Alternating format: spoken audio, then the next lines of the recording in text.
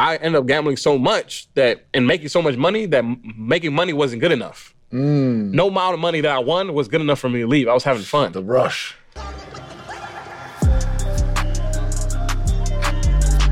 How to beat the trap.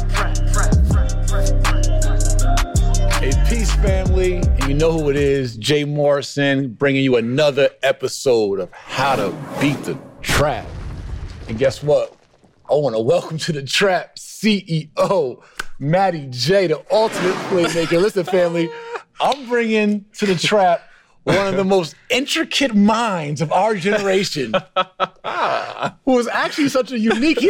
Now, Daniel Dickey said he was a Renaissance man. This is a Renaissance man. I'm talking about this man. This man is not only one of the most intricate minds in our generation, one of the most successful, profound businessmen in our generation, but also a God-fearing man, one of those God-fearing men in our generation, as well as one of the most best-dressed entrepreneurs in these streets. That's love. That's love. In real life. That's love. Okay. So, CEO Matty J, man, welcome to the Trap King. Thank you for having me. All right. So, how we define the Trap is a program or system designed to entice or entangle you, but secretly for the benefit of another. I'm gonna say it again because I know your mind works. You're processing right now. All right.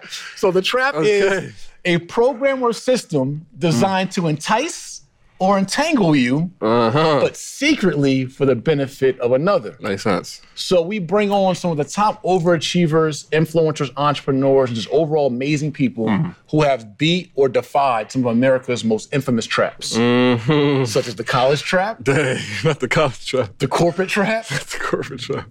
The corner trap. Okay, amen. Or the culture trap, right? That culture of peer pressure, that culture of all the things that affect us, right? I love it. In our lives, right? I love it. That's dope. So what we're gonna do is we're not gonna just plow through the trap. Now that we're at the trap, we're gonna reverse engineer a little bit. And I want to start by really giving you the mic, right? Giving you're a ball player, giving you an alley-oop. This is your opportunity, right? We're gonna give credit to God and God's glory and God's grace and all of that, because that's what we do. Yes, sir. We know where our source comes from. Yes, sir. But I want you to talk your stuff. This is the Who is Matty J? What have you accomplished? What have you done? What's the company you run? What's the mission you're on? Right? Not just gotta be entrepreneurial. This is just you as a man, as a person. Who are you? What's your mission? What are you doing out here in these streets? Okay. Thank you for the introduction. You know what I'm saying? I'm CEO Matty J, aka Mr. Document the Process, an entrepreneur. In the entrepreneur space, I started my journey selling candy in high school. No. I'm gonna come back to that. Where you started. Okay. I just want to know who you are today. What place right we running now? Okay. Yes. What place you running right now? Right now, we running a play where we're teaching people how to turn liabilities into assets in the car rental space. We're also teaching people how to tap into their intellectual property, packaging their stories, their experiences, their lessons, their trials, tribulations into some form of packaged format of, whether it's in the format of a course, ebook, audiobook. We're helping people realize that that's a form of intellectual property that you can actually build an asset, and also pass down as well. So those are the two major plays. But the biggest major play on top of that is I'm focused on studying communication and relationship building. Starting with my internal relationship with my family and external relationships with my best friends, close friends, associates, coworkers, and things of that nature. Really understanding how to build genuine relationships, not network. In business, all the time, everybody wants to learn how to network. I want to build strong relationships and figure out the format to do so. Define a strong relationship to me, or just a relationship. A strong relationship What's that look like to you? Is somebody who understands exactly who they are. They have self-awareness. They have self-love. They know what they want. They know what they desire. And they know how to attract the person that can be able to fulfill their desires, their needs, their wants, their likes, and also be able to provide value to the individual who's providing that value to them. So a mutual exchange, beneficial exchange between reciprocal values. Definitely, absolutely. Right, so how do you attract the people, the environment that you can give to, but also gives back to you in a way that fulfills you, but also fulfills 100%. Them? That's a relationship. 100%. I love it. So I know you're a father, you're a family man, you're a husband as well. Let's talk about, back up to the plays real quick. So you said you turn liabilities into assets in the car rental space. Hold on, you. What's that? Yeah, For our audience that doesn't know, what's that? So one of our most underutilized resources that we use in our line items as far as finances is our vehicle. Our vehicles sit probably 8, 9, 10, 12 hours in parking lots, at our driveways, and we're not really squeezing all the juice out that lemon. So a lot of individuals, when it comes to generating more income, they try to create more apples versus trying to figure out how you can squeeze all the juice off of the opportunities that they have in their own driveway, in their own home. Right, the lemons. You know what I'm saying? Literally. Literally. So by God's grace, we're now in a sharing economy. An economy where people are way more comfortable sharing their resources, giving people access to their homes via Airbnb, giving people access to their vehicles with platforms like Turo. These different platforms allow people to realize, well, dang, I can actually make more income with the things I already have in place and be able to subsidize some of my bills and things of that nature. So I've been able to tap in it for myself, and I've documented my process, and I now teach other people how they can tap in as well. How many students have you taught? Over 3,000 people. Over 3,000. Successfully been able to teach. But it's a little bit more than that because we got views now. So there's a lot of people who aren't even exposed to the existence of this opportunity. So we're actually in the millions of people who now are aware about this opportunity in the car rental space. Gotcha. And what have you done as a businessman in that space particularly? Like, how have you been able to build a business, and how big is that business in the car rental space? Yeah, so private car rental space. Yeah, so I started off originally in 2018. My first car was my Tesla Model S, and by God's grace, I was introduced to this opportunity from a friend named Jacoby. Jacoby said, yo, I've been renting out my car. If you want to rent out your car, you can just go on this website called Turo, upload your vehicle, and allow people to book your car. So I did that. I made $927 profit the first month. Next month, because I was able to analyze my numbers, I was able to make $2,700 the next month, net profit. Triple up. Right? And I'm like, okay, this is definitely a move here. And I scale really quickly. So I went from 1 car to 4 cars within about 3 months. I lost 2 cars. I went to the dealership, understood the play. I got 33 cars, like within 2 weeks. Wow. Within 2 weeks, I got 33 cars. And I learned the process of managing these assets. But most importantly, I realized God's will for me to have character development in this business. I learned patience, hospitality, or organizational skills. I thought I was already organized. I wasn't as organized as I thought until this business exposed where I was lacking in. Wow. I learned how to manage teams better, hire teams, create more. I learned so many soft and hard skills that really allow me to be more appreciative of the opportunity outside of just making money from the vehicle. Right, the intangibles. Intangibles, key. Love it. So, okay, so you're an entrepreneur, you're teaching others. You mentioned a lot of that, right? Teaching others about how to capitalize on their intellectual property. Intellectual property, for sure. Capitalize off one of our biggest liabilities, our cars. Definitely. Turn them into assets. Definitely. Why that mission to not just hoard the information, right? You're successful for yourself, but why that mission to actually go share it? My core value, for sure, is... one of them is unity. Another one is resourcefulness. I'm really, really always looking for opportunities to be resourceful. It feeds me. It fulfills me. So in a situation where, okay, how can I be as resourceful as possible? I realize most people desire an upgraded lifestyle, upgraded cash flow, upgraded relationships, upgraded skills, they want to upgrade these things in their lives. So if I can create resources that allow them to upgrade their desires, I can be able to fulfill that need. But I realize that I'm not able to do it by myself, which taps into my other core value, which is unity. In order for me to do it at a large scale, very impactful scale, I need to know how to work well with other individuals. It's not try to do things by myself. So through that process, I identified that intellectual property, IP, is I 100% believe this, the most impactful way to not only generate income, but change people's lives, helping them package their intellectual property. Right. Rappers do it all the time. We've witnessed it our whole life from individuals who used to trap. They package their experiences, their story, put it on paper, got in a booth, spit their experiences on wax, and now their intellectual property has been packaged in a way that it can now be sold. as a commodity. Wow. And they're making money. And those people who made songs hundreds of years ago, 200 years ago, are still getting paid from things that they made years ago. So we're familiar with the process, but we didn't think that any regular person can do it. Right. We didn't think it was that just for them. Just for these rappers and artists and musicians. Right. But the thing is, I 100% believe that every single human being on this earth has overcame some type of obstacle, developed some type of skill that somebody is willing to compensate them for as long as you teach them the game. Right. Right. And with that philosophy and that message, I'm doubling down from this year moving forward on helping people realize their value and to package it up, share it, tell the story behind their glory. That's awesome. And you know what? Actually, the thought that value of our intellectual property is only for them and some superstar, some other person, and not for you is actually a form of the culture trap.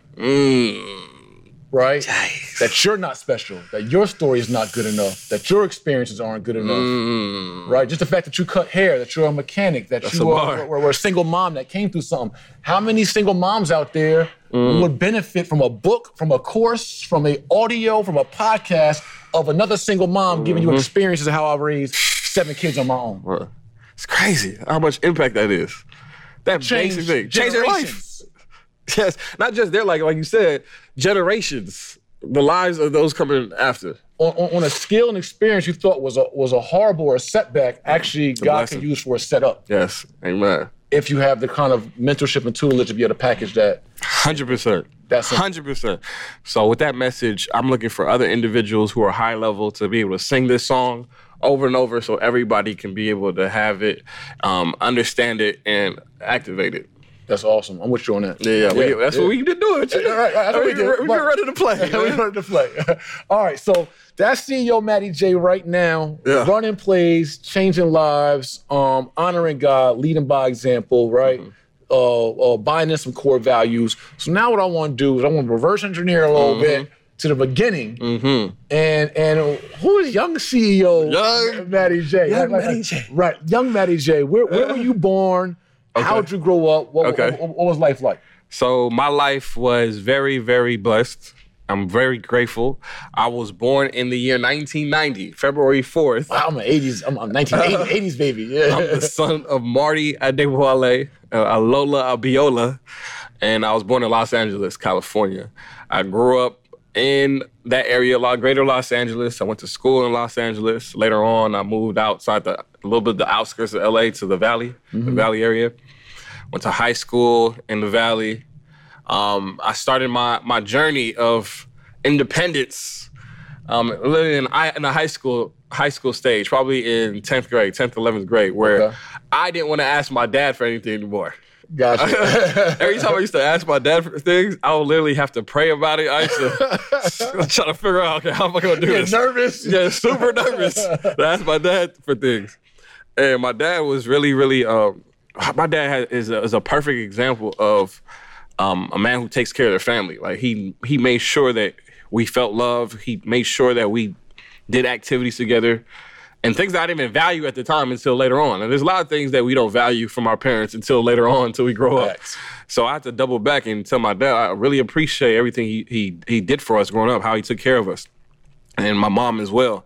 My dad split up around when I was about 4 years old. So I used to go back and forth. I had a dope relationship with both, even though I was going back and forth to different households. Were they both still in LA? They were both still in LA. Okay.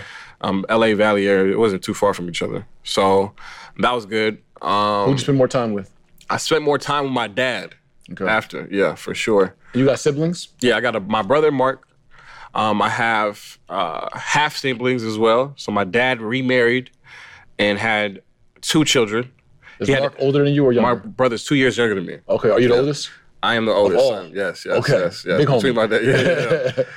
The first seed. Right. My dad had, matter of fact, my dad was married 3 times. Okay. Prior to my birth, my dad was married and had a daughter. So my older half-sister, Lena. Okay. So that's my siblings there. And my dad's current marriage, she already had 2 kids, BJ and Keisha, and my dad and her had 2 kids. Her name is Toyin, had 2 kids together, Samson and Mildred. Gotcha. So we have like a collective blended family. Gotcha. So when you were moving and living with your dad and going back and forth, you were also now with new siblings. And Correct.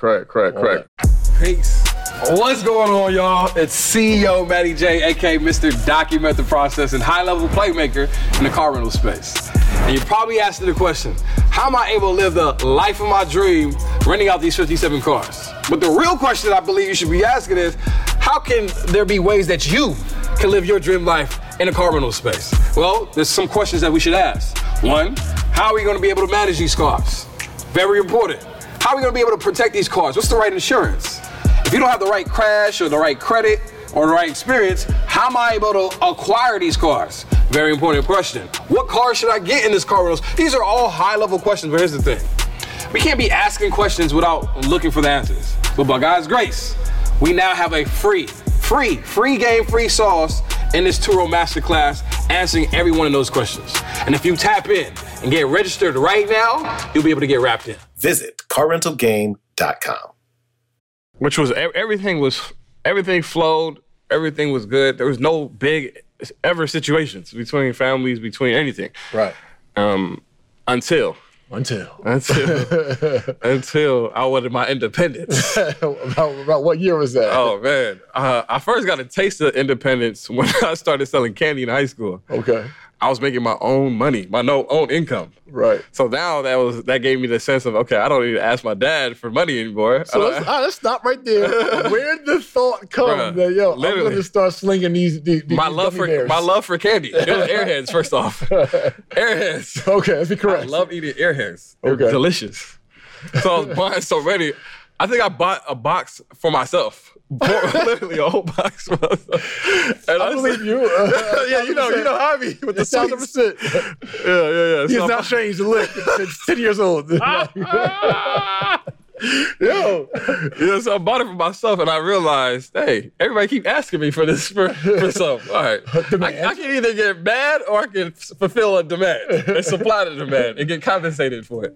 And I realized I can charge 25 cents for each Airhead that I had. And I did the math. There was about 36 Airheads in there. I did the math times 25 cents. The box used to cost, I believe, $9 a box. I'll make anywhere from $26 to $36 because I'll do deals sometimes per box. Right. So I was like, okay, this is a good business. I started slinging these Airheads in classes. It was good. Good business to the point where they gave me the name Candyman. Gotcha. I no longer was Matthew. Okay, Matty J, a.k.a. Candyman. Yeah, I no longer was Matthew at all. I was Candyman, spelled with a K. Okay. This is around the time MySpace. This was around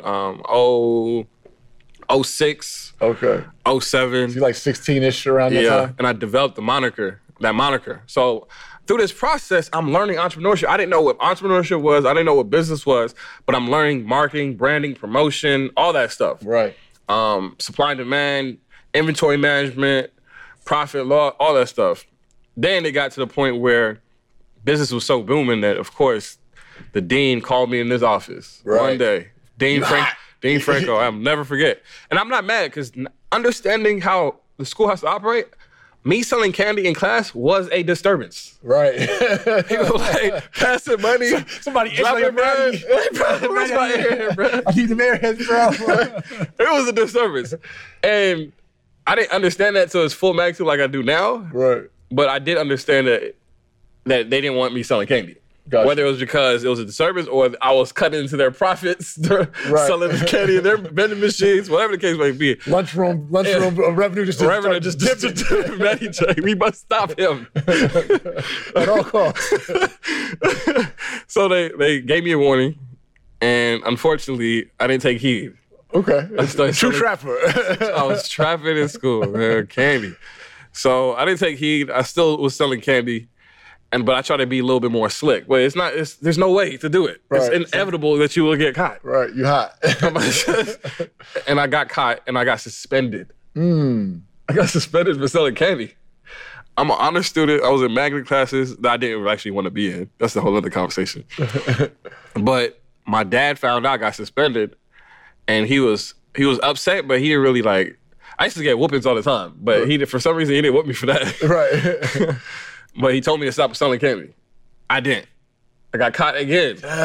One of those guys. My kind of guy. One of Triple those. down. One of those knuckleheads. Got suspended again for selling candy. Then I said, all right, by God's grace, this happened closer to graduation. So I just stopped because school was about to be over anyway. Gotcha. But what's crazy is now that I stopped, I wasn't no longer making any money. Right.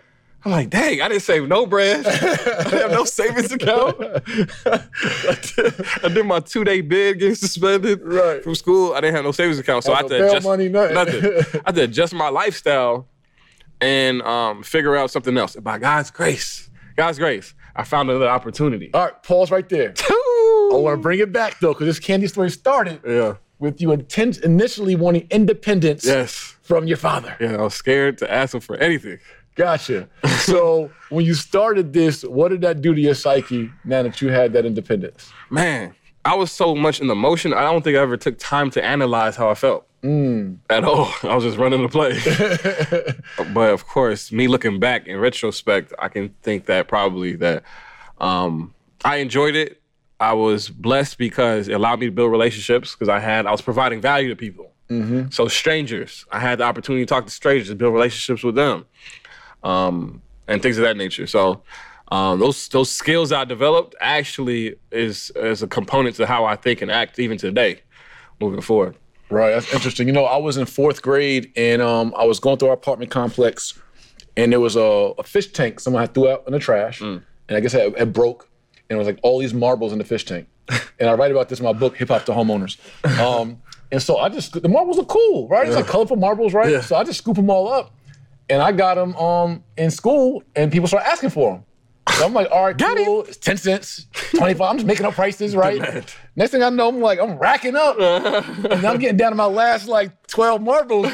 Price start going up. Usually it's $1 each, right? Supply and demand. Supply and demand. I end up making probably $30, $40. Damn. It was around Mother's Day. Bought my mom a big bouquet of flowers. They had at school. That's crazy. I came home, gave my mom this big bouquet of flowers. She's like, boy, where you get money from for that? I got a whooping. And then the school called on me too, yo, your son's selling marbles in school. Oh, I was hot. Marble play. Same thing. Early entrepreneur, early trapping. So I get it. Tell us about your that double down and triple down. Even though you were hot, even though you weren't supposed to. What kept you going? What was that level of ambition and that overrode consequences? Right.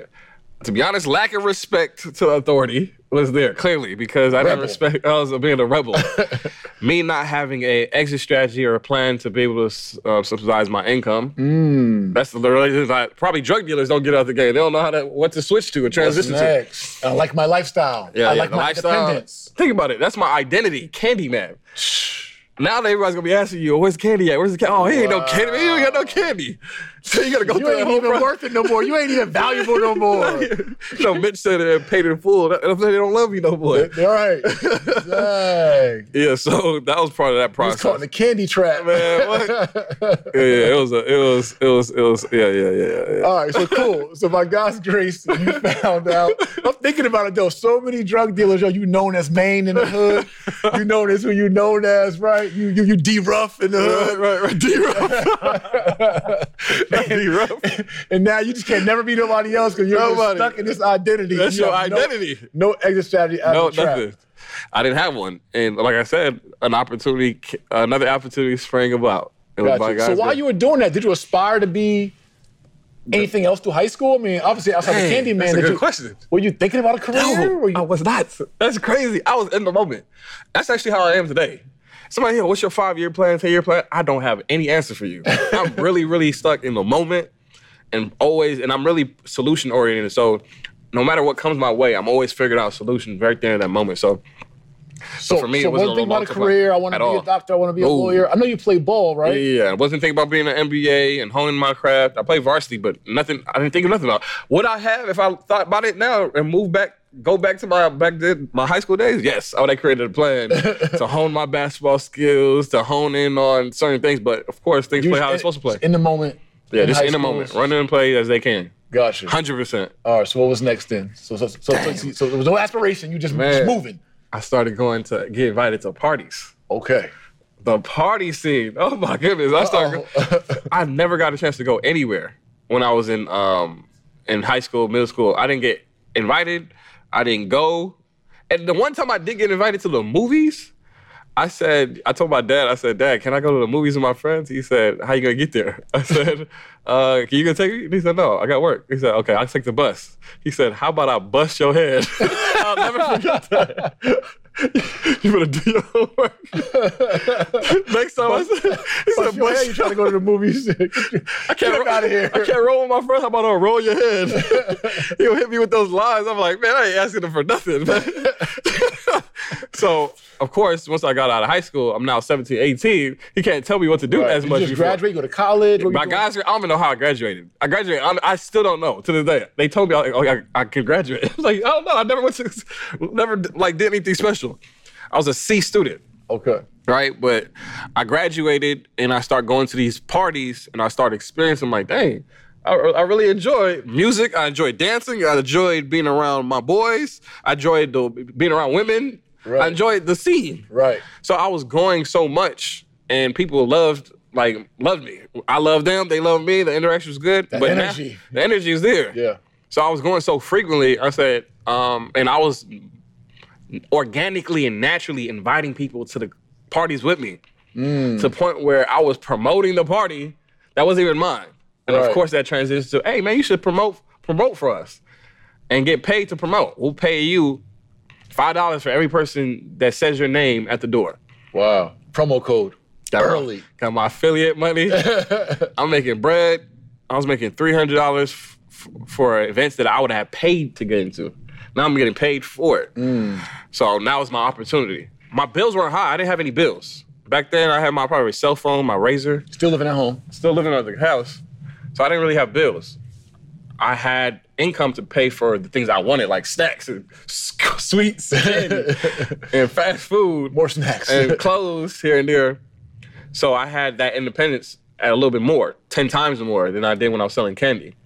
So I'm going to these parties, promoting it. But then as I got older, it got an issue where I didn't drive. So I didn't drive. I didn't have a car. So I would take the bus to LA. I'm 35 minutes away in the valley. I'll take a bus. Taking a bus, it'll take an hour and a half, 2 hours. Sometimes I wanted to come home. So that lifestyle was like, my dad was like, what are you doing? Right. I'll come home at 4 o'clock in the morning. I'll look like I did drugs. Right. Like my dad asked me that before. Are you doing drugs? I'll be falling asleep in church. I'll be dozing off. My dad would slap me. My dad would slap me in front of everybody. It woke me out of my sleep. I'm sorry, I'm done. I'm tired of this.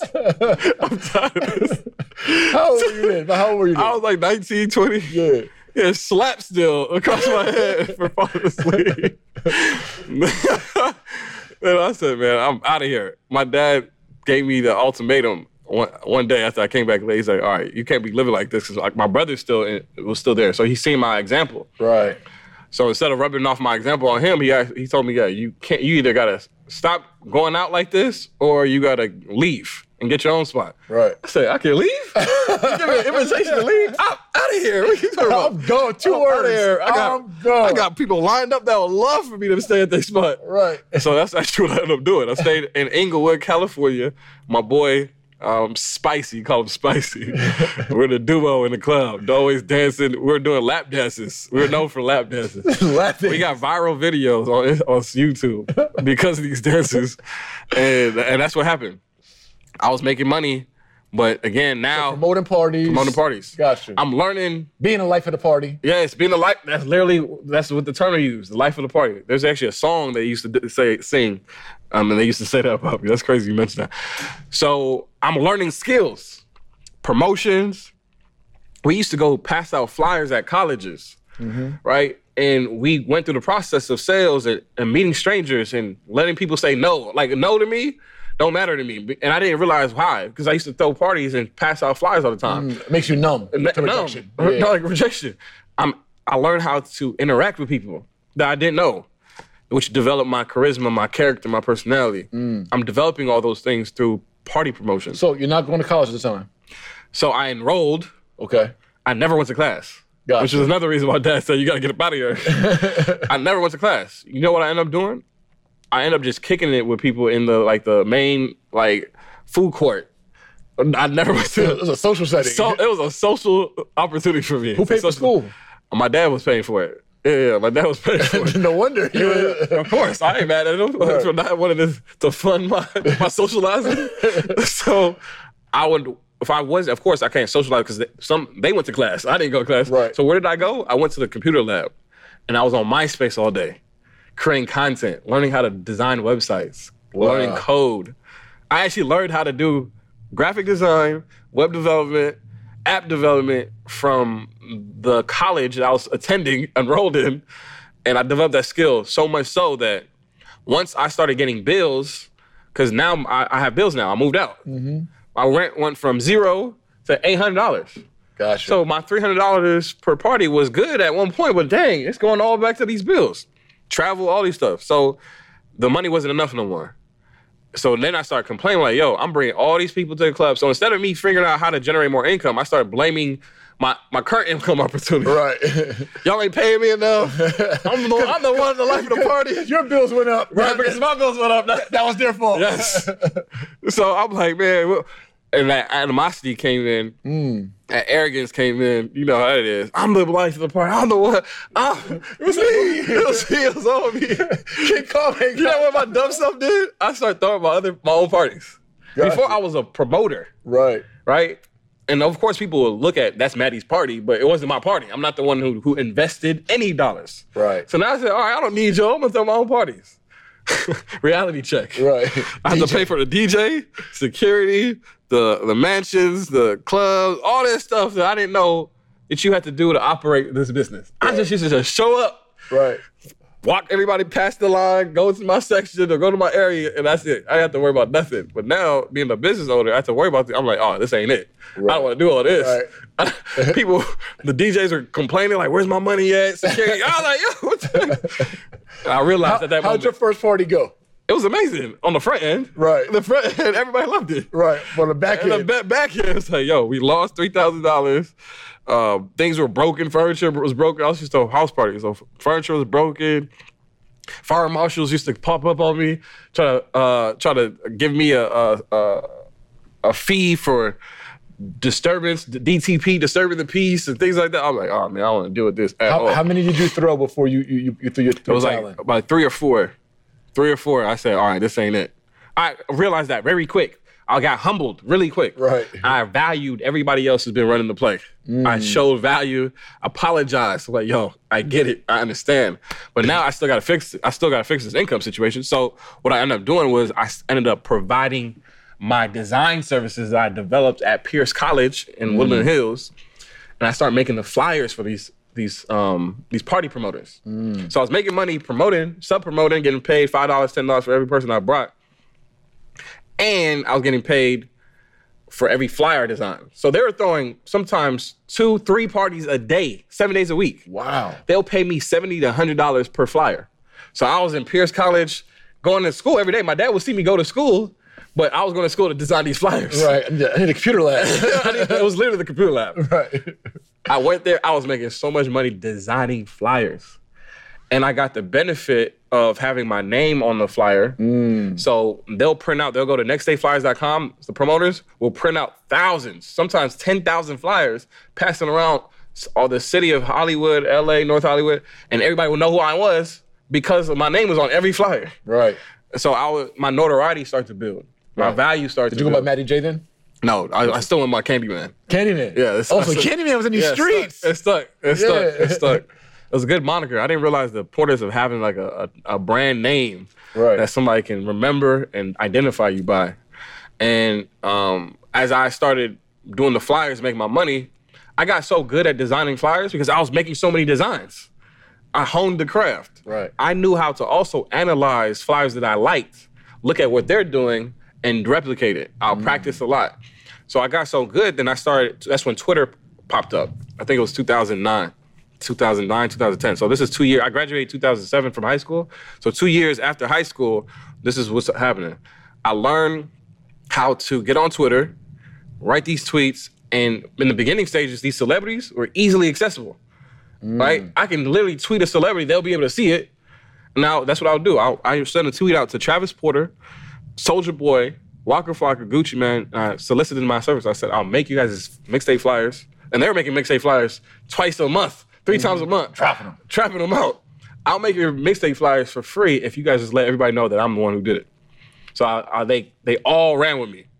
Tyga, Drake, Pretty Ricky. That's how I met Pretty Ricky. Spectacular. Wow. That's how we're so tight today. Wow, best friends. I didn't know that. Yeah, from designing. So this ain't even Instagram. This is Twitter. I got the receipt. I got the pictures too. I got a picture from us back in 2010 when the day I first linked up with them. Wow, leveraging your skills. Leveraging the skills. So most party promoters, they don't realize how much. Again, like I mentioned before, they try to create more apples, look for more streams of revenue versus squeezing the juice out of the apple that they currently have. So they'll throw the most amazing parties. Celebrities will come in, but they don't know how to extract value off of those relationships from those parties that they're having. I created a skill. I developed a skill that allowed me to, when I met a celebrity in the club, I say, yo, I'll do your flyers for you. I'll do your mixtape for you. I'll do your website for you. I'll design your Twitter background for you, your icon for you. And that's how I built these relationships. And when it was transactional, it turned into more of a relationship. Once our personalities start kicking in, we start meeting, and that's what ended up happening. I became a business influencer to celebrities because of Twitter. And like 2009, 2010. Early. Right. And because of Twitter, I also learned how to entertain people. I was having so much fun, and my bills, the income I was generating and my bills was my income was way higher. So I had a lot of time. So my time was now spent on Twitter. I was on Twitter all day, tweeting. Funny commentary, hashtags. I actually started a lot of the hashtag trends, the trending topics. Gotcha. When Twitter started. All the funny trending topics, it was me just sitting there. It would go viral. Give us a few. That's you, huh? Was one of them. I'll do the juvenile voice. That's you, huh? I'll do a tweet under that hashtag. Another one was, but you got them J's though. That's a very popular one. I was the one who started that one. You started that? Yeah. But you got them J's though. Yeah, you just got fired from your job 2 weeks, but you got them J's though. I've actually used that one.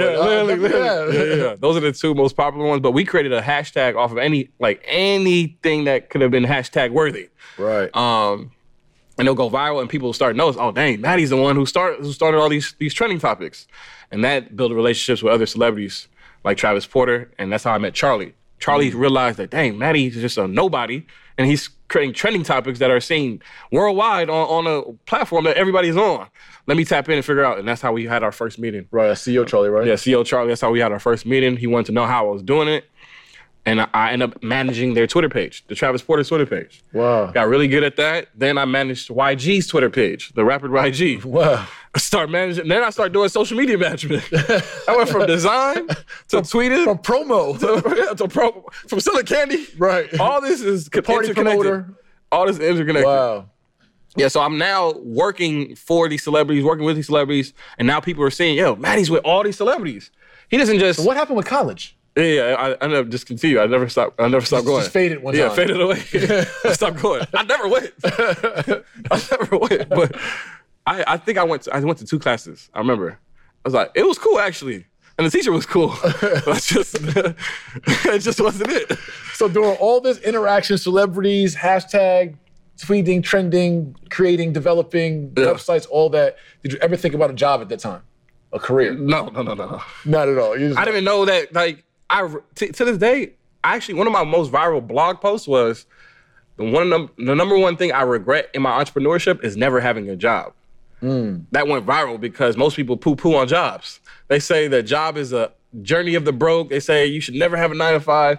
That's the mindset people had. But I was like, man, I wish I had one. But I never thought to have one because I've always was in doing something. Right. I was always from selling candy to party promotion to design. There was never a gap where I need to find a job. Right. Ever. It just rolled. It was just rolling. So what's crazy is I end up having a job. As I was party promoting I was designing flyers. I forgot why. Oh, the money ended up not being as consistent when I started doing the flyers. Okay.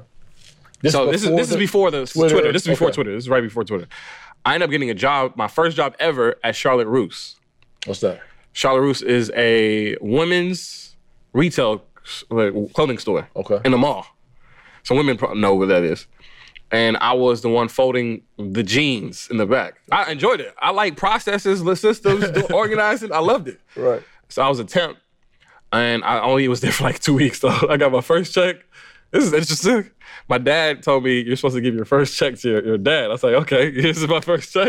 I said, that was a cool experience, but the parties started picking it back up, so I went back to the parties. You was out. Yeah, I was out of there. Beat the corporate trap. I wasn't bad at it, but I didn't know that I could have learned a lot of things from having a job, like structure, time management, systems, leadership, all these things that you learn in a job. I could have extracted it and used it from the businesses that I was running for myself. Right. But I didn't pay attention to those things. I just went there for the check.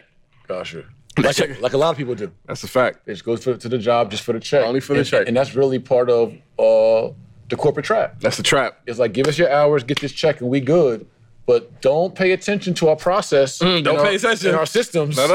Create them. We gotta teach you how to create them. And our inventory plug. How we brand, how we market, and our P&Ls and our bookkeeping. Like really departmentalize people. Yeah. Just stick to what you do. Don't worry about nothing else going on. Yeah. Don't put the dots connect the dots. It's kind of like the corner trap. That's it's like, crazy. Look, you over here, you just bag up. That's crazy. You go on the block and you just pitch and sell. That's crazy. You just transport. You just go take the work there. Facts. None of y'all don't never need to meet, nor talk, or discuss our process. The Y'all just stay in your lane. The smart ones connect the dots and say, okay, this is how it works. Okay, I'm gonna run it my own. Yeah. I'm gonna be the plug. Yeah, that's why we have non-competes. Hey, Peace family, it's Jay Morrison, co-founder of the Legacy Center here in Atlanta, Georgia. And I want to invite you all to be a virtual member of our building, our Class A office space, also known as the Black House. From anywhere in the world, you can house your business here in Atlanta, Georgia, and have your virtual address be our address. Get your own suite number. You also can get our virtual notary services, our virtual receptionist services, have a telephone line for your team, and get access to our meeting rooms, conference rooms, and get 1 day per month to actually visit our building and house your business here in real life. Family, this opportunity is just $40 per month or $300 for the year. Super discount for you to be able to have a Class A office space, house your business address 2 miles from Tyler Perry's studio, 5 minutes from the world's busiest airport, right here in amazing Atlanta, Georgia, at legacycenter.com. All right. So that's what happened. So Twitter's popping. Twitter popping. Popping with celebrities, all that, MySpace, graphics, designs, Met CEO Charlie, Travis Porter running their pages, YG's pages, like you in these streets, y'all saw it. Yeah. By God's grace, I was in there. I built my following, built my influence, have knowledge. And then I transitioned to starting my own clothing line. I used my skills for design and marketing to create my own clothing line. It was called, excuse my French, The Likeable Assholes. Okay. So on Twitter, I used to tweet things that were very funny but direct. So people are like, yo, that stings, but it's funny and we like you. So they'll call me. Somebody actually tweeted and said, you're an asshole, but you're likable. Ding. I went to Google. I said, is this available, the term? And it was available. The domain likable asshole was available. Okay. So I can create a brand around that. So I got a logo design that I made for somebody else that they didn't want. I used that logo design, that character, designed the T-shirt, and I posted on my Instagram. What do you guys think? Everybody loved it. Oh, this is dope. Where can we buy it? Can we buy a shirt? Set up the website. What's your PayPal link? What can we do to join this? I didn't realize that my personality type, my character, was very similar to other people's character. They had a similar character. It resonated with them. So I was the one volunteering to be the leader of a community of people to represent a personality trait. Right. People who are directly honest, don't sugarcoat, but still are likable because they deliver in a way that makes people still laugh. Angry and it's not angry and jaded. None of that. It's still like, okay, I hear you, but I still rock with you. I still rock. So that was that brand. It blew up. This is my official company. likable assholes. I had my graphic company called GFX Moguls, and now I'm getting 200 orders a day. I'm now forced to learn how to learn inventory management. Went to downtown LA, got blanks, screen printing. I'm learning this process with the help of my homegirl, Ebony. She helped me with that process. So I'm shipping out these shirts. Everybody's loving it. I'll now learn brand ambassador marketing. Wow. My favorite form of marketing. I have relationships with these celebrities. Just gave them these celebrities my shirt. They'll post it, and they'll do all the work for me because all their fans, their followers, are now coming to me, following me, purchasing the shirts. Wow. It was so simple. I didn't have to pay for anything. I didn't have to do anything. I just had to leverage my relationships. So that's what happened. But then there was a turning point. The turning point was I was getting too many orders. Wow. I didn't have the structure. I didn't have the infrastructure at all. So it got real stressful. When people start DMing me, talking about, yo, Maddie, where's my damn shirt at? I'm like, golly, wait, what you mean? Calm down, man. It's on this way. 3 weeks. But it got to a point where Amazon created a whole new standard. You got to get your stuff in 2 days. 1 day, same day. I'm like, yo, I can't keep up with this. I got so stressed out that I discontinued the business while it was getting a lot of orders. Wow. I got so stressed out. How much money did you make with that business approximately? I don't think I did any accounting, to be honest with you. But on average, I was making easily $1,000 to $3,000 a day. $1,000 to $3,000 a day. Gross. Gotcha. Gross. And what I was doing with that money, I was reinvesting in inventory. And I was actually, this is when I moved to Vegas in 2012. Yeah, 2012. My Twitter page, I forgot. My Twitter page just got shut down. That's what happened. Yeah. Why? Bruh, I forgot. This is crucial. So, all right. I got so good at creating content with my Twitter page that I started creating other pages, parody pages. So I used the likeness of a cartoon character like Peter Griffin and create tweets that he would say. Right. Charlie Sheen, Will Ferrell. And we were creating these pages and they were growing way faster than my personal page. These meme pages. Right. These parody pages. And we will monetize these pages because they're a company like My Likes. They'll pay me 14 cents for every person who clicked a link that I tweeted out. So I started making $14,000 a day. A day. Off Twitter clicks. Twitter. 14,000. PayPal, I still have the screenshots, deposit. 14,000, 13, 2,000, 10,000 from tweets. And that's how me and Spectacular became business partners because I shared the game with them. I'm like, bro, I'm making all this money with my amount of followers. I had like 60,000 followers. He had like 400,000 followers. Imagine what you can do. And at that time, he wasn't making money with the music. That was the time when it slowed down. He instantly engaged, started tweeting, making money with me. We're getting gifts from the company. They'll give us free iPads, free MacBooks. This is before the t-shirt line. This is right before the t-shirt line. Yeah, Gotcha. yeah, for sure. This is right before. So, you've been hustling. Bro, it just happened naturally, organically. We were providing value, and we figured out a way to get compensated for it. So the problem was we were making so much money, and the pages were growing so bad. Twitter found out and shut the pages down. Wow. Shut it down. We woke up. Me and Spectacular met in LA. He lives in Miami. Met in LA so we can look for a huge penthouse. We're literally we lit. We're rich. We literally, I have the video still of us going to different penthouses, checking them out. We walked to these leases coming, what is the best unit you have? Right. Give us the best unit. Top line. We got the spare no expense. Carte blanche. Run it. Run it. Tell me why. In the midst of us looking for these apartments, these condos, we wake up and the pages are gone. Twitter said, yeah. He said, yeah. We was like, yo, what just happened? And to be honest, I wasn't stressed. I was like, dang, our pages are gone. What are we gonna do? We tried to make a new page. We built the page up to really quickly again, right. Shut it down. They said no parody pages. Wow. And what's crazy is we're the ones making Twitter booming. We were literally the ones. I built a network. I started teaching people how to do this. We're the ones that got Twitter booming. What they call Black Twitter today, we were Black Twitter. You're the founders of Black Twitter. Literally. Like, no lie. You're literally one of the forefathers of Black Twitter. This story can literally be turned into a movie. like what we were doing. You guys are looking at the co-founders of Black Twitter right here. Like, yo, all Black Twitter owes you right now. Like, everybody owes you 14 cents. Like, yo, Yeah. So I forgot this part too. I changed my name from Candyman to The Killer Truth. Okay. That was my moniker, The Killer Truth. So my mindset for changing that name was I'm always providing straight up truth. Right. No chaser, raw truth. So that was my name on Twitter. Everybody started following it. The pages got deleted. We had to figure something out. Thank God. Oh my goodness. Instagram popped up. Went from MySpace, Twitter, same, like 2 months later, Instagram popped up out of nowhere. I started hearing about it. I got on Instagram and said, yo, Spec, there's a new app called Instagram. We need to get on it.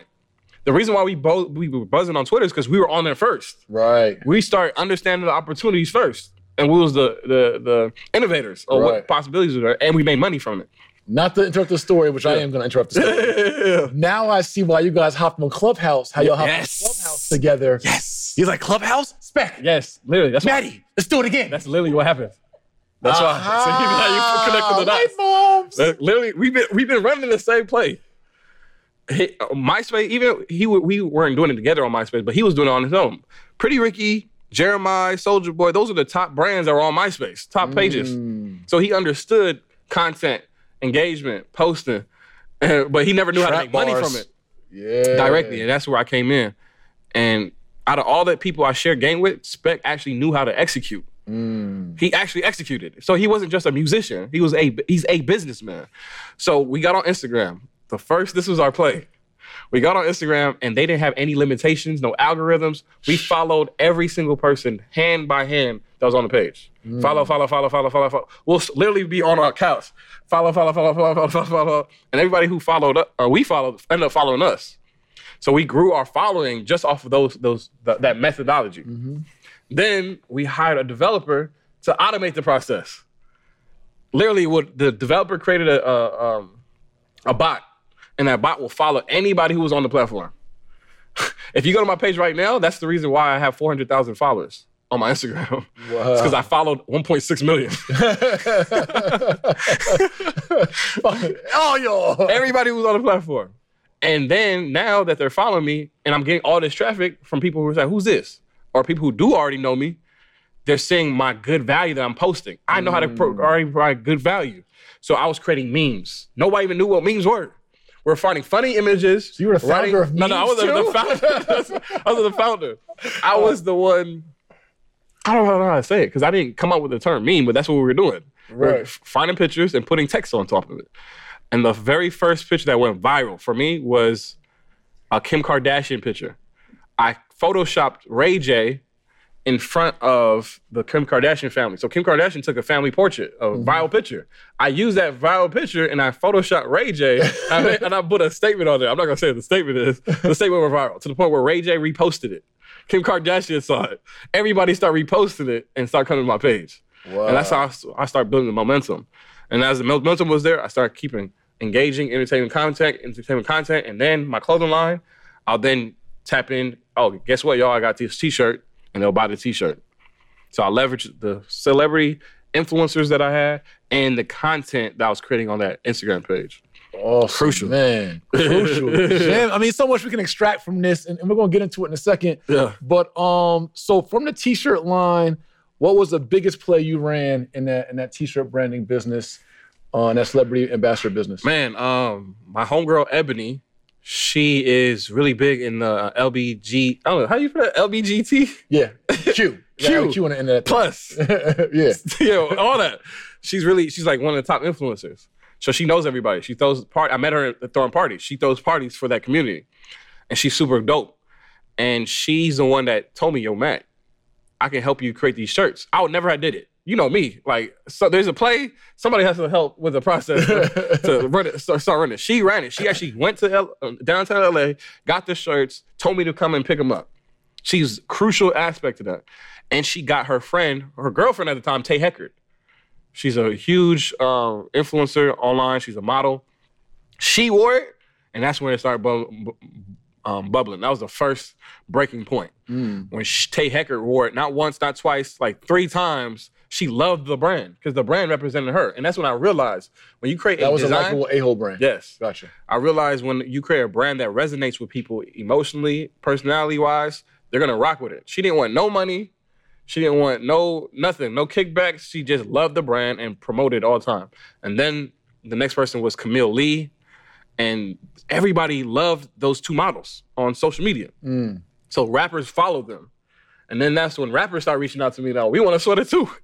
the fear of missing out. Right. I want to join the bandwagon. They start reaching out to me. I wasn't reaching out. They start reaching out to me for the sweater. So it got really big in LA, Atlanta, to the point where when I went to Atlanta, even though I lived in LA, people were recognizing me, wanting to take pictures with me just off of the t-shirt brand. But like I said, it ended up getting so stressful because I didn't have a team. It was just me. Gotcha. Running the play by myself. And I wasn't listening to my mentor. My mentor was telling me at the time to scale down how many products you have. I had like 9 products. I'm like, I only have 9 products. There's clothing lines. They got 1 million products. What's wrong? Either I take 2 parts. I take accountability for not understanding, but there's no way for me to understand because I've never been through that before. Right. So I would have to rely 100% on trusting him.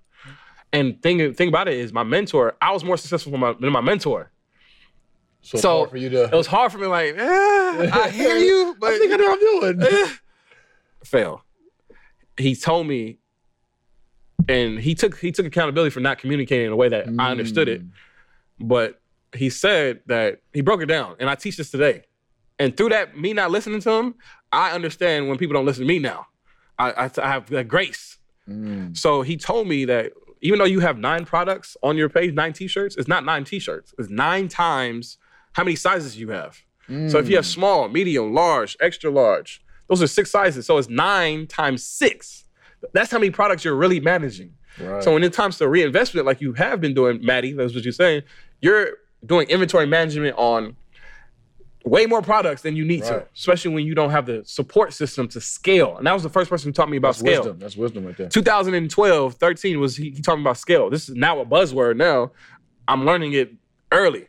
He now taught me about the lean startup methodology. He introduced me to growth hacking. He introduced me to the systems, operations, all these things I know now, Trello, all these things that existed in 2011, Basecamp, he taught me about it back in 2012. I was exposed to this industry. So then I said, okay, I want to study this. This is amazing. I love systems. Let me stop trying to run and operate this business. Let me discontinue it and let me learn this. And I actually got paid to learn this by offering my services to other struggling businesses. Wow. There's a struggling clothing line company. I can tell you guys how to run this business and manage your business. And I was learning to manage it while actually servicing management services. Right. That's the best way to learn. Right. Get paid to do it while you're learning. So that's what I ended up doing. I created a company called The Brand Architects.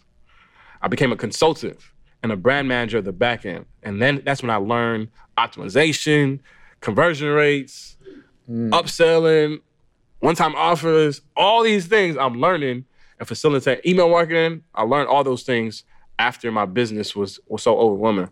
Wow. And what made you fall in love with systems? What did you love with systems? Man, I love understanding, not being lost.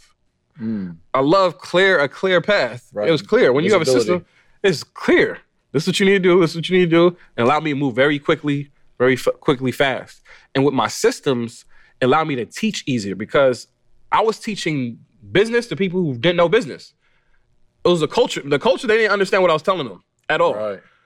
My mentor, he was black, but he's really heavy in the Caucasian. He has friends in that space. So he speaks their language and he speaks our language. Right. So I had to learn how to speak this new language to people who never heard this before. They didn't know what optimization was. Right. What are you talking about? So they didn't understand the value that I was providing at all. Right. So there was a lot of tension between the service I'm providing and them understanding the value to the point where it was getting frustrated, real frustrated, to help them like, look, you need email marketing. Right. No, I don't. I'm good doing this little Instagram post. Like, and I had to humble myself because I didn't listen too. Right. So I can't get mad at somebody who's not listening to me. I said, I just have to deal with it. My mentor proposed that maybe you should start providing your services to corporate companies. It's like, man, I don't want to, that's not my, I want to serve them though. Right. I don't care about the corp. He said, you're going to make more money. he gave me the proposal. You'll make more money, and the money that you make doing these services for corporate companies, you'll be able to do these services for free for the people you actually do want to serve. I didn't understand that. I was still trying to fight and help these people who are lost in their business, because I was lost. I know how it felt to be lost. Right. So I had a lot of passion. So what I'll end up doing was I'll over-deliver. I'll be undercompensated because I care so much. Right. I'll create so many systems and document everything so I can show you versus tell you. Because clearly you're not understanding when I say it. Let me just show it to you. But in order to show it to somebody who didn't want to pay for it, I'll have to invest my time and resources up front. Yep. That's how I got so good at documenting. I got good at documenting because I want to prove to you that this was an effective method of doing the results. And I could co-sign that. I remember when I met you, I think 2016, something like that, 2017. You came that same kind of spirit to me and my organization. Like, yo, all kind of documentation, the whole play, over-delivering information. I'm like, bro, I can't even do this right now. Like, They're gonna be overwhelming because I was like, throw up on somebody with all the plays. Right. But no, you were giving it out. You were giving the game away. Great brand plays. Some we didn't even execute. Some we hopped on later. Yeah. So tell us about real quick, and we're going to transition to our trap analysis. But tell us real quick about the one of your historic plays. In my opinion, real popular was the 2 Chainz play, Dabbing Santa. That collaboration. Yeah. So again, that relationship was through 2 Chainz manager. 2 Chainz manager Charlie, CEO Charlie, managed Travis Porter. Met them through Twitter. Met him through Twitter. So that relationship was cultivated and nurtured through social media. We didn't talk all the time. He lived in Atlanta. I lived in LA, but it was cultivated because we see each other still on social media. And then I ended up helping them with the pages. So it was time where Charlie reached out and said, yo, Matt, these shirts aren't selling. And I know you have a clothing line, the TLA, and you're making money. How come our shirts aren't selling? I said, well, based on what I see, you don't have a shirt that's creating a movement. I knew my shirt was a movement. People tatted the design of the brand on their bodies. Wow. Not one person, not 2 people, not 3 people, multiple people, 6, 7 people tatted the brand. So I knew that these clothing line isn't a clothing line, it's a movement. And a lot of people who have clothing lines say that a lot. They say it's not a clothing line, it's a lifestyle, but they don't really have no message behind it, no mission behind it. So I said, all right, all I can do is teach you what I did, and you need to create a T-shirt. And matter of fact, we're not going to call it a T-shirt, we're going to call it a jersey, because jersey signifies a team. So if we can create a team, we can then create a movement, and we can create a community around it. So I shared that with him, and again, just like Spectacular, I shared information that he executed immediately. Within 7 days, he came up with a new design, tested it, and texted me and said, yo, Matt, we made $5,000 today. It went from, we didn't make no money, we're not making any money with these shirts. Think about it, a manager's job is to make sure that his artist is making all income from all different areas. Merchandise is a big play. So in merchandise, it was like real low. It don't make sense that somebody has 3 million followers and is not making any money from their merchandise like they should be. Right. So we changed the design and we created a product that his fans wanted versus creating a product that we want the fans to buy. Right. So we reverse engineered it based on what I've already done in the past. Because I documented what I've done in the past, I was able to say, these are the plays, let's duplicate it with under 2 Chainz brand. And that's what we end up coming up with the Dabbing Santa sweater. Dabbing Santa sweater ended up doing $3 million in 60 days. $2 million in 30 days. Crazy. Everything I learned from my business, we applied it to Dabbing Santa. And we still ran into issues because we ended up having like 13,000 orders in 1 day. Crazy. Crazy. It was the first ever viral clothing brand on Instagram. Ever. There's been viral pictures, viral memes. This is the first ever viral clothing item ever. And we were able to accomplish that and go from these shirts ain't selling to making over $3 million. In real life. Yeah, real life. Man, amazing. So listen, I told you guys, one of the most intricate thinkers, right? Entrepreneurs and executors. So King, last question for you. Through all that journey, seems like you were just rolling and moving into entrepreneurship, different things. Did you ever have to or ever choose to make a play that we call equivalent to the corner trap? Did you ever have to dabble in anything that was along those lines? No. The easy answer is no. Like for me, again, I was like everything I did was a lot outside of the candy, selling candy. Right, not supposed to be selling candy. That's the closest. But everything was based off of, I don't want to do anything that's going to risk my opportunity. So after my experience with the candy situation, I wanted to make sure I'm doing things in line with what was right. Right. It was right. And that was just me at its core, to be honest with you. At core, I like my core values outside of unity, outside of resourcefulness is honesty and transparency. So I wanted to tap into my core value of honesty. Obviously, my actions have to be tied to my core value that I've developed over time. Because I understood that through honesty and transparency, it builds amazing relationships. Yeah. People love you. And I realized that through the brand, like the likable A's. The likable A's is me being straightforward and honest. Right. People are scared to be honest because they don't see the ROI on it. Right. I literally saw the return on impact and the return on income from being bluntly honest. Absolutely. People actually lie to try to protect relationships because they don't really offend their relationships. Nah. I realized that you don't got to do that at all. That's a trap bar. That's a trap bar. Yeah. So, family, we're going to go into a session, Matty, called Trap Analysis, right? So this is kind of the breakdown of the CEO Matty J trap journey. So, family, we just saw that King Matty J's been trapping for real in real life. Starting as the Candy Man. The Candy Man, dang. I met somebody that knew me as Candy Man. Said, yo, is that Candy Man? I was like, who's Candy Man? I was with somebody. Who's Candy Man? I'm like, don't worry about it. So it's out there now. We got the Candy Man in the trap in real life, man.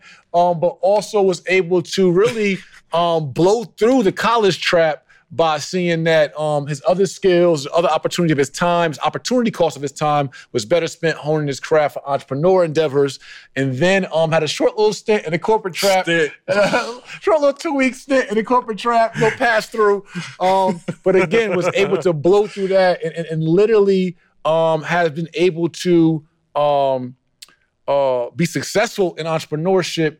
And really, even a lot of what you've done has avoided the culture trap because you've moved so independently, right? Like you've helped influence culture. And I want to talk about that. So when it comes to peers, right? How people look at you, when it comes to, you say, like, you were reinvesting in businesses, spending money, et cetera. Does the culture of blow money fast, you spend it like it's your last, you can't take it with you, right? Does the culture of, like, obviously you're very trendy in how you dress. Yeah. How does the culture affect how you move? Man. And how do you avoid being trapped by and enticed by that, by still playing it your way?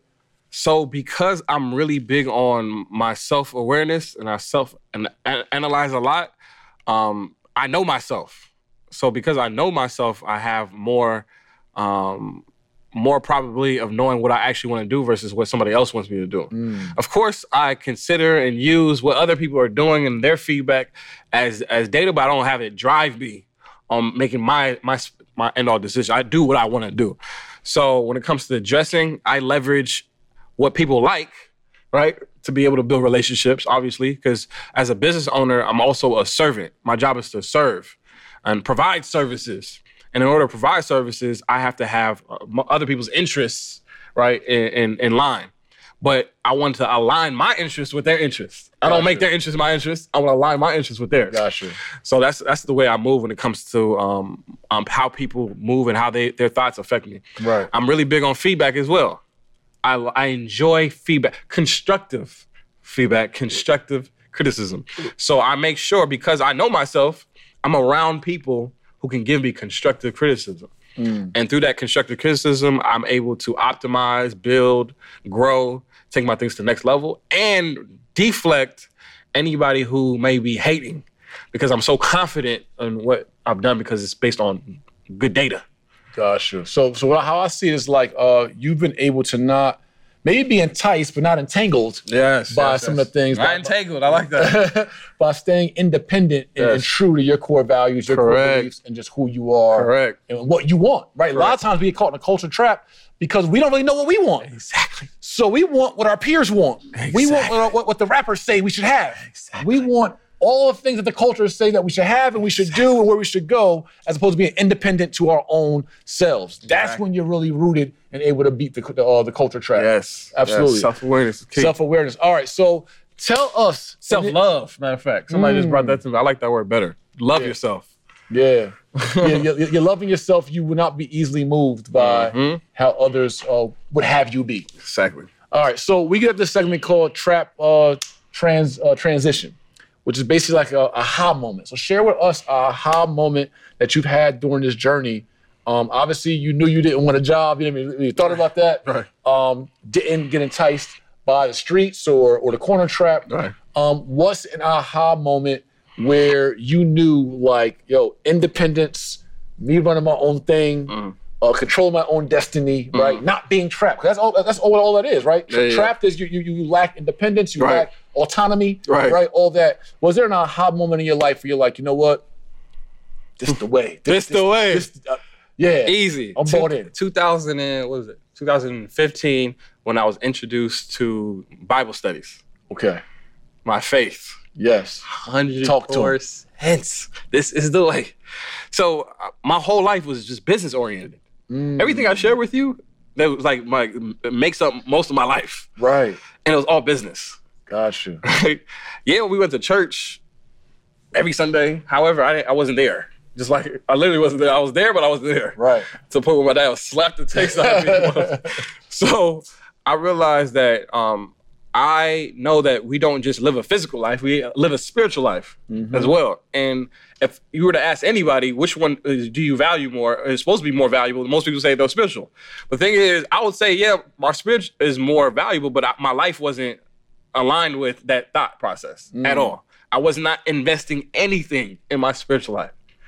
And that made me think, like, dang, how can I work on my spiritual life? How can I balance things out? Is there supposed to be balance? I don't know. But I do need some type of coaching because me just reading the Bible ain't enough. So by God's grace, God sent a messenger. I believe God sends messengers, witnesses to be able to invite you to study more about God's will and how we can develop our spirit. Wow. So I start going to church, I start studying, and I realized my mission. Spiritually, my ultimate mission is to prepare my character, prepare my life for the kingdom of heaven. That was key. Once I understood that was my mission, okay, now I need to align all my activities, even business, towards that. Right. So how do I prepare my character so I don't pollute the community? People think that when you die, you just go to heaven and you don't got to change at all. Right. There has to be some type of refinement, character development, personality development, so God can prepare us our home. So once I understood that was the mission, I said, okay, I'm gonna need help. Can't do that by myself. Right. So God places individuals in your lives for short periods of time, long periods of times. And one of them was my long-term investment was my wife.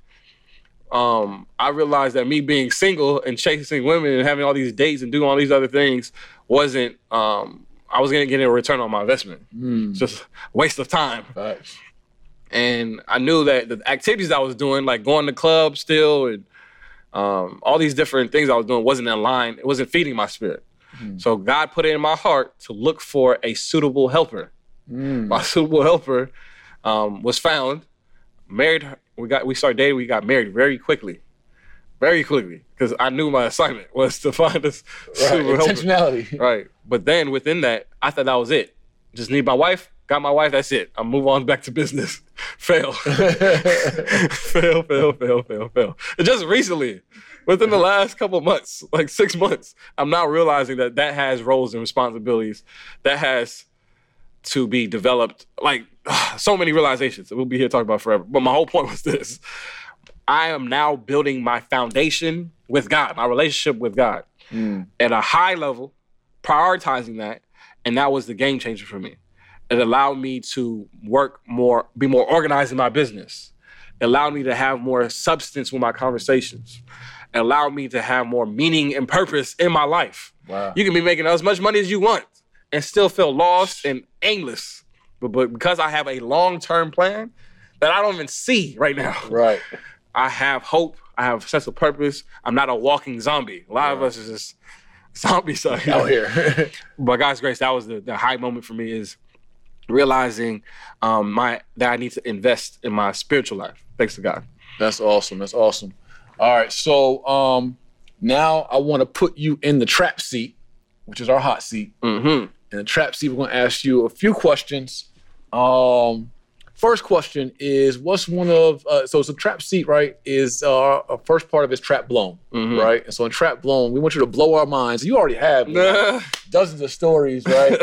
but if there's one more in there somewhere, what is an amazing story of something you've done, accomplished, someone you've kicked it with, something, an experience you've had that would blow our minds or has blown your mind? And you're like, man, I can't believe I just did that. Man, dang, I got so many high lows, bro. My life has been blessed, like beyond blessed. As far as like turning points, again, the turning points were. I wouldn't say turning points, but just something that's just wow, I'm here. Oh, okay. Like a wow, I did that or experienced that. Okay. I mean, me overcoming those obstacles, because most people, if their Twitter page got deleted, that would have been it. Right. If their candy got confiscated and they got suspended, that would have been it. Right. If they weren't getting paid for the promotions, that would have been it. So those high moments for me was like, wow, it was me always, by God's grace, finding a solution, finding an opportunity and tapping into it. Not dwelling on, dang, I just lost my candy. I literally confiscated my candy. Right. I wasn't dwelling on still those. hurts. So those high moments was me realizing that this is not a problem. This is an opportunity to move forward. Okay, awesome. Now give us a bag blown. Bag blown, man. Trap Many blown. bag blows. Right. What's one of the days? How much time we got? None. Give us one of the days, weekends, or something. Bro, what's the biggest bag you so blown? much money. I was making so much money in Vegas with the clothing brand and the consulting that I developed a vice. I didn't know what to do with my money. I ended up gambling, playing poker, blackjack in Vegas. Wow. Oh my goodness. I went to the casinos just to eat. I live on the strip on Las Vegas Boulevard. I need to get some food, and the casinos had all the restaurants. Right. Oh, what's this? Blackjack tables. Oh yeah, come. Have some fun with us. I made $2,500 the first time I ever gambled. Sucks you. Aaron. I'm like, oh, this is easy. This is how you make money. Oh, this is it right here. They sent me a letter. Oh, I'll never forget. Stratosphere Hotel. Mr. Matthew, thank you so much for coming to our hotel. And we want to comp you with some rooms, free meal. Come visit us again. Smiley face. Like, I'm in there.